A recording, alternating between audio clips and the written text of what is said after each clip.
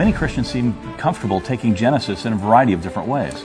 But what did Jesus, the Son of God, believe about Genesis? Today on Creation Magazine Live. God's Word, the Bible, is an accurate account of creation, and it tells us how people can have a relationship with the Creator. Honoring God and explaining aspects of His Word is the focus of this podcast. Welcome to Creation Magazine Live. My name is Richard Fangrad. And I'm Calvin Smith. Today we're going to do it's kind of becoming a series, isn't it? Today we're talking about what Jesus thought about Genesis, right. And in previous shows we've done what the church fathers believe about Genesis and then what the reformers believed about Genesis. Right. Today we're talking about what Jesus believed about Genesis. The Son of God. Yes. Now a recent article in Faith Today magazine summarized a survey commissioned by the Canadian Bible Forum and the Evangelical Fellowship of Canada. And this survey profiled Canadians in general and Christians specifically. And it revealed some sobering truths about evangelical Christians, to be honest, regarding their Bible reading, the belief in God's Word, church attendance, this type of thing. And here are some of the findings. About 1 in 7 Canadian Christians, or 14%, read the Bible at least once a week. The majority of Canadians, including those who identify themselves as Christians, read the Bible either seldom or never. Weekly Bible reading has fallen in half since 1996. Surprisingly, the frequency of Bible reading is much the same for older and younger readers, a change since 1996 when older Bible readers were more frequent than younger Bible readers. Only 18% of Canadians strongly agree the Bible is the Word of God, down from 35% in 1996. Canadians who strongly agree that the Bible is the Word of God are 10 times as likely to read the Bible frequently, at least a few times a week, and 6 times more likely to attend religious services weekly as those who just moderately agree. Another thing it said was the majority of Canadians, 69%, and half, 50% of Christians believe that the Bible has irreconcilable contradictions. That's amazing. Among Canadians, almost no one, it's about 2%, believes that the Bible, or almost no one who believes that the Bible has these contradictions, reads it very, very frequently. Very few Canadians with that belief attend religious services weekly, only 8%. Right. By contrast, Canadians who disagree that the Bible has irreconcilable contradictions are 3 times as likely to attend services weekly and 9 times as likely to read the Bible frequently.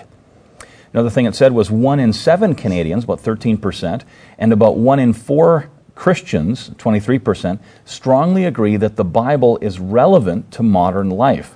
Canadians who strongly agree the Bible is relevant are more than 10 times as likely to read the Bible frequently. Well, that makes sense. Yep. 4 times as much to attend services weekly, 5 times as likely to reflect frequently on its meaning for their lives, and almost 10 times as likely to talk to others about it at least weekly as those who just moderately agree. Right. So there are some of the survey results. Right. Now, some people might be thinking, that's Canada, you guys are Canadians, but actually, most Western world countries really aren't that different when you see the polls and things like that. And basically, people's confidence in the Bible is waning. You can see a gradual decline in the Western world of people's confidence in the Bible. And if people don't believe the Bible's inerrant, they tend not to read it. They tend not to believe it. They tend not to attend church. Of course, this isn't a big surprise when you think about it. So many people are professing Christ, but they don't believe the Bible can be trusted. In a sense, they trust Jesus for their salvation, but they don't trust His Word as completely true. A bit of a disconnect going on there. Begs the question, how do you know that the part in the Bible that says that they can be saved is true? Well, exactly. Now, of course, nowhere else do we see as much contention about God's Word as the book of Genesis. That's why our ministry exists, right? That's where we live. That's where we live. You can talk to a lot of people, I believe the Bible. What do you believe about Genesis? Wow, and there's all these different... No, it's not true. Yeah, poetry. And you've got evangelical leaders professing, faith in a plain meaning of God's Word, but they'll literally fall to pieces, when you hit them with stuff, gap theory or day-age theory or whatever. And why is it that the Genesis is hard to understand? Well, it's not hard to understand. It's because of science, right? That's where the contention always... What's called science, that's right. Have that caveat there. It's not really science, it's a different version of history. Right, and it's supposedly proven that Genesis is wrong, and so now we got to make it conform with evolutionary ideas, and so now we got to, and this type of thing. So you twist and modify the biblical text to try to make it conform to what people have up here. And then where does it stop? Interesting. But Christians should take Jesus at His word. Right. Okay, if we get out of Genesis, let's look at what Jesus said. If you're a Christian, Jesus is your Lord. You're following Christ. It's repentance. You're turning from your sin, following Christ. Right. Then they should take Jesus as his words. Now, have you ever had someone tell you, the purpose of Genesis is to teach, that God is our creator. We shouldn't get divisive over, small little details the about fall from perfection, et cetera. Right? Yeah. Genesis teaches the theological truth about how or who, but not, exactly when He did it or these types of things. It's just to tell us that God, created and these types of things. We don't have to worry about all the details or the history, those types of things. Right. Yeah. Well, the obvious answer is, why should we trust Genesis when it says where it says that God created, if we can't trust it on the details? Right. I mean, if Genesis can't be trusted on things such as the Earth's age, which should be pretty simple, just to state the Earth's age, the sequence of creative acts upon it, and so on, the flood that covered it, then why trust it on other details like who the Creator was, exactly, and the purpose for creating, and so on?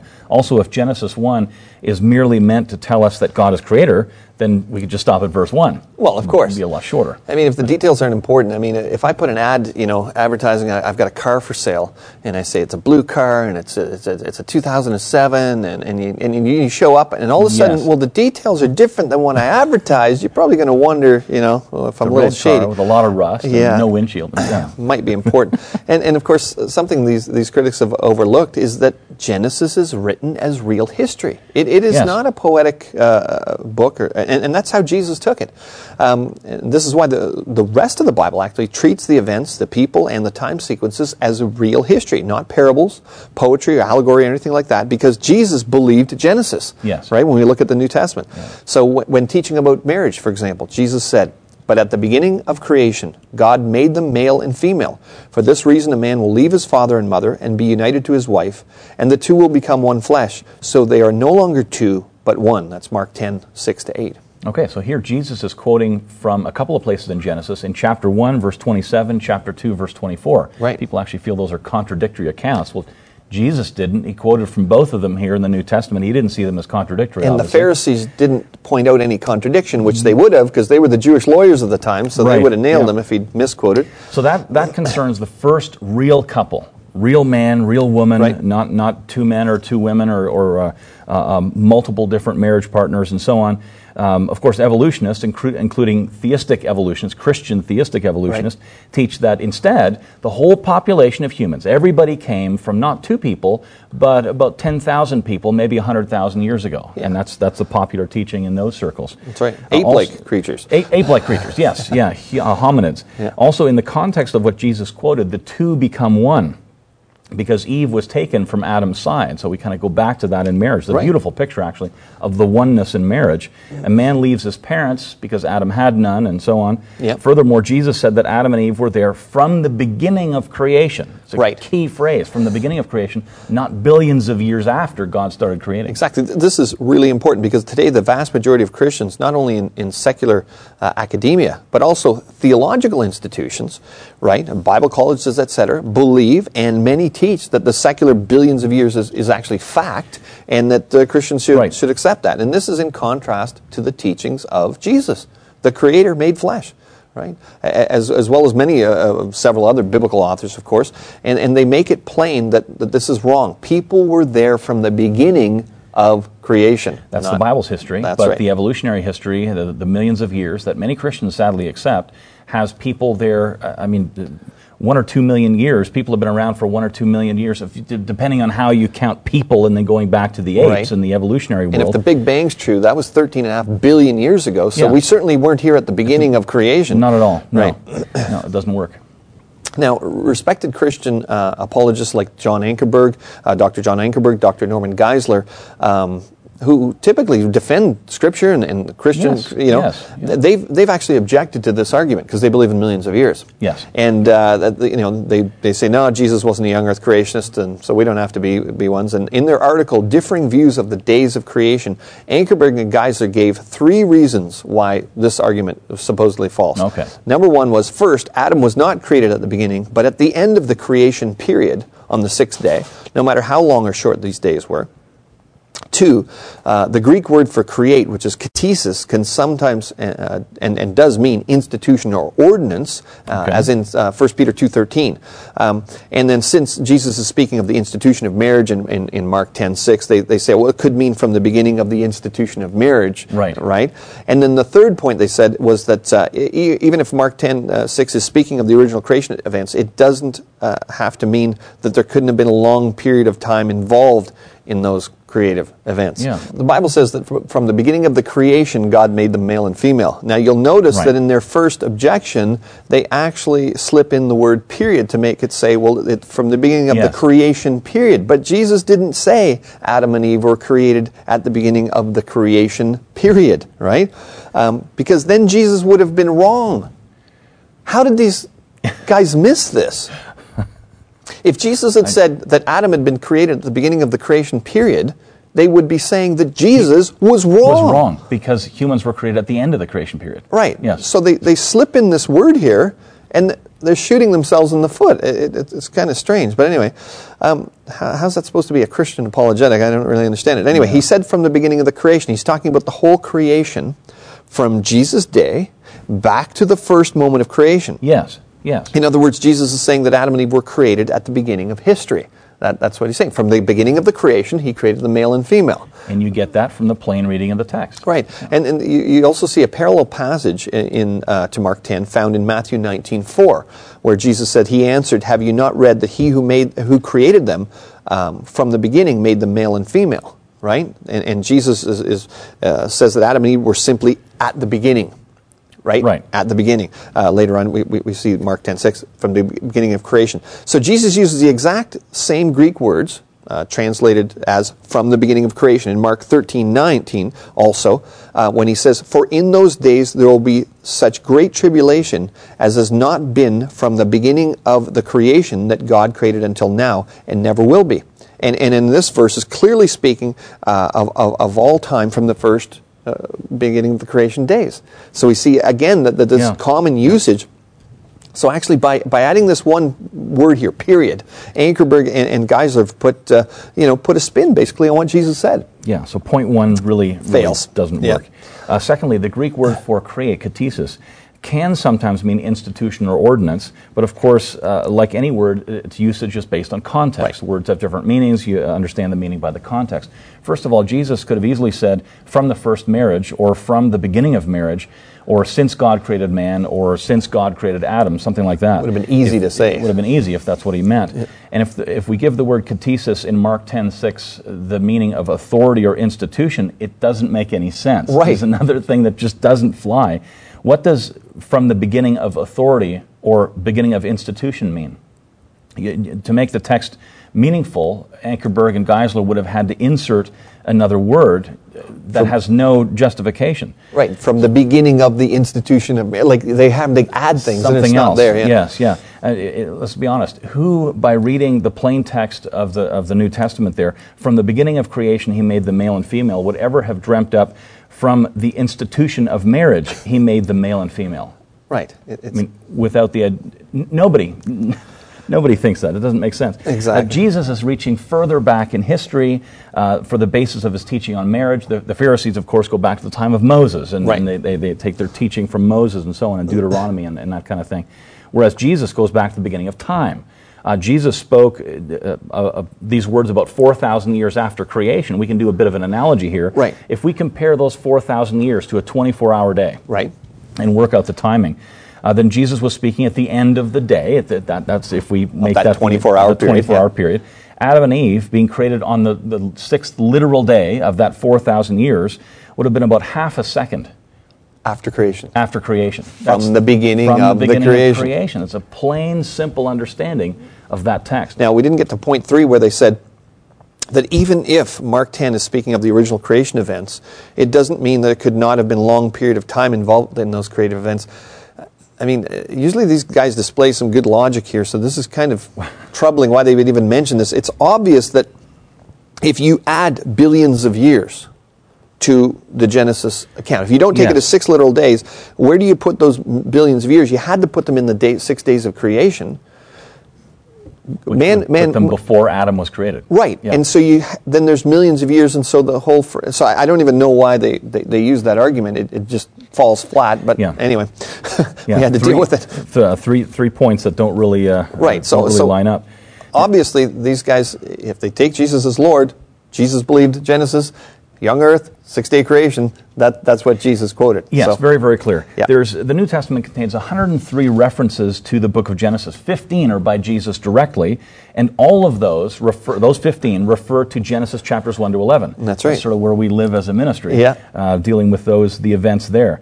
And those of course, that's the highly contested ones that our ministry deals with. Right, because old earth believers have to, in a sense, challenge those, because it talks about a great flood that would explain the rock layers, but they believe the rock layers happened over millions of years. So it's always Genesis 1 to 11 that they're attacking. Now, Jesus' use of Genesis, the ones you referred to, sets the tone of how it will be used in the rest of the New Testament when you think about it. He uses it to both explain doctrine and to draw historical analogies. An example of the former use is in Matthew 22:15 to 22, where the Pharisees and the Herodians questioned him about taxes. Right. It says, "Is it lawful to pay taxes to Caesar or not?" But Jesus, aware of their malice, said, "Why put me to the test, you hypocrites? Show me the coin for the tax." And they brought him a denarius. And Jesus said to them, "Whose likeness is an inscription is this?" They said, "Caesar's." Then he said to them, "Therefore render to Caesar the things that are Caesar's, and to God the things that are God's." When they heard it, they marveled, and they left him and went away. Now, for Jesus, because the coin bore Caesar's image, it was Caesar's property and should be rendered to him. Sure. But he adds the command to give to God what's God, because we're created in the image of God. Yes. And so Jesus is referring here back to Genesis 1:26 and 27.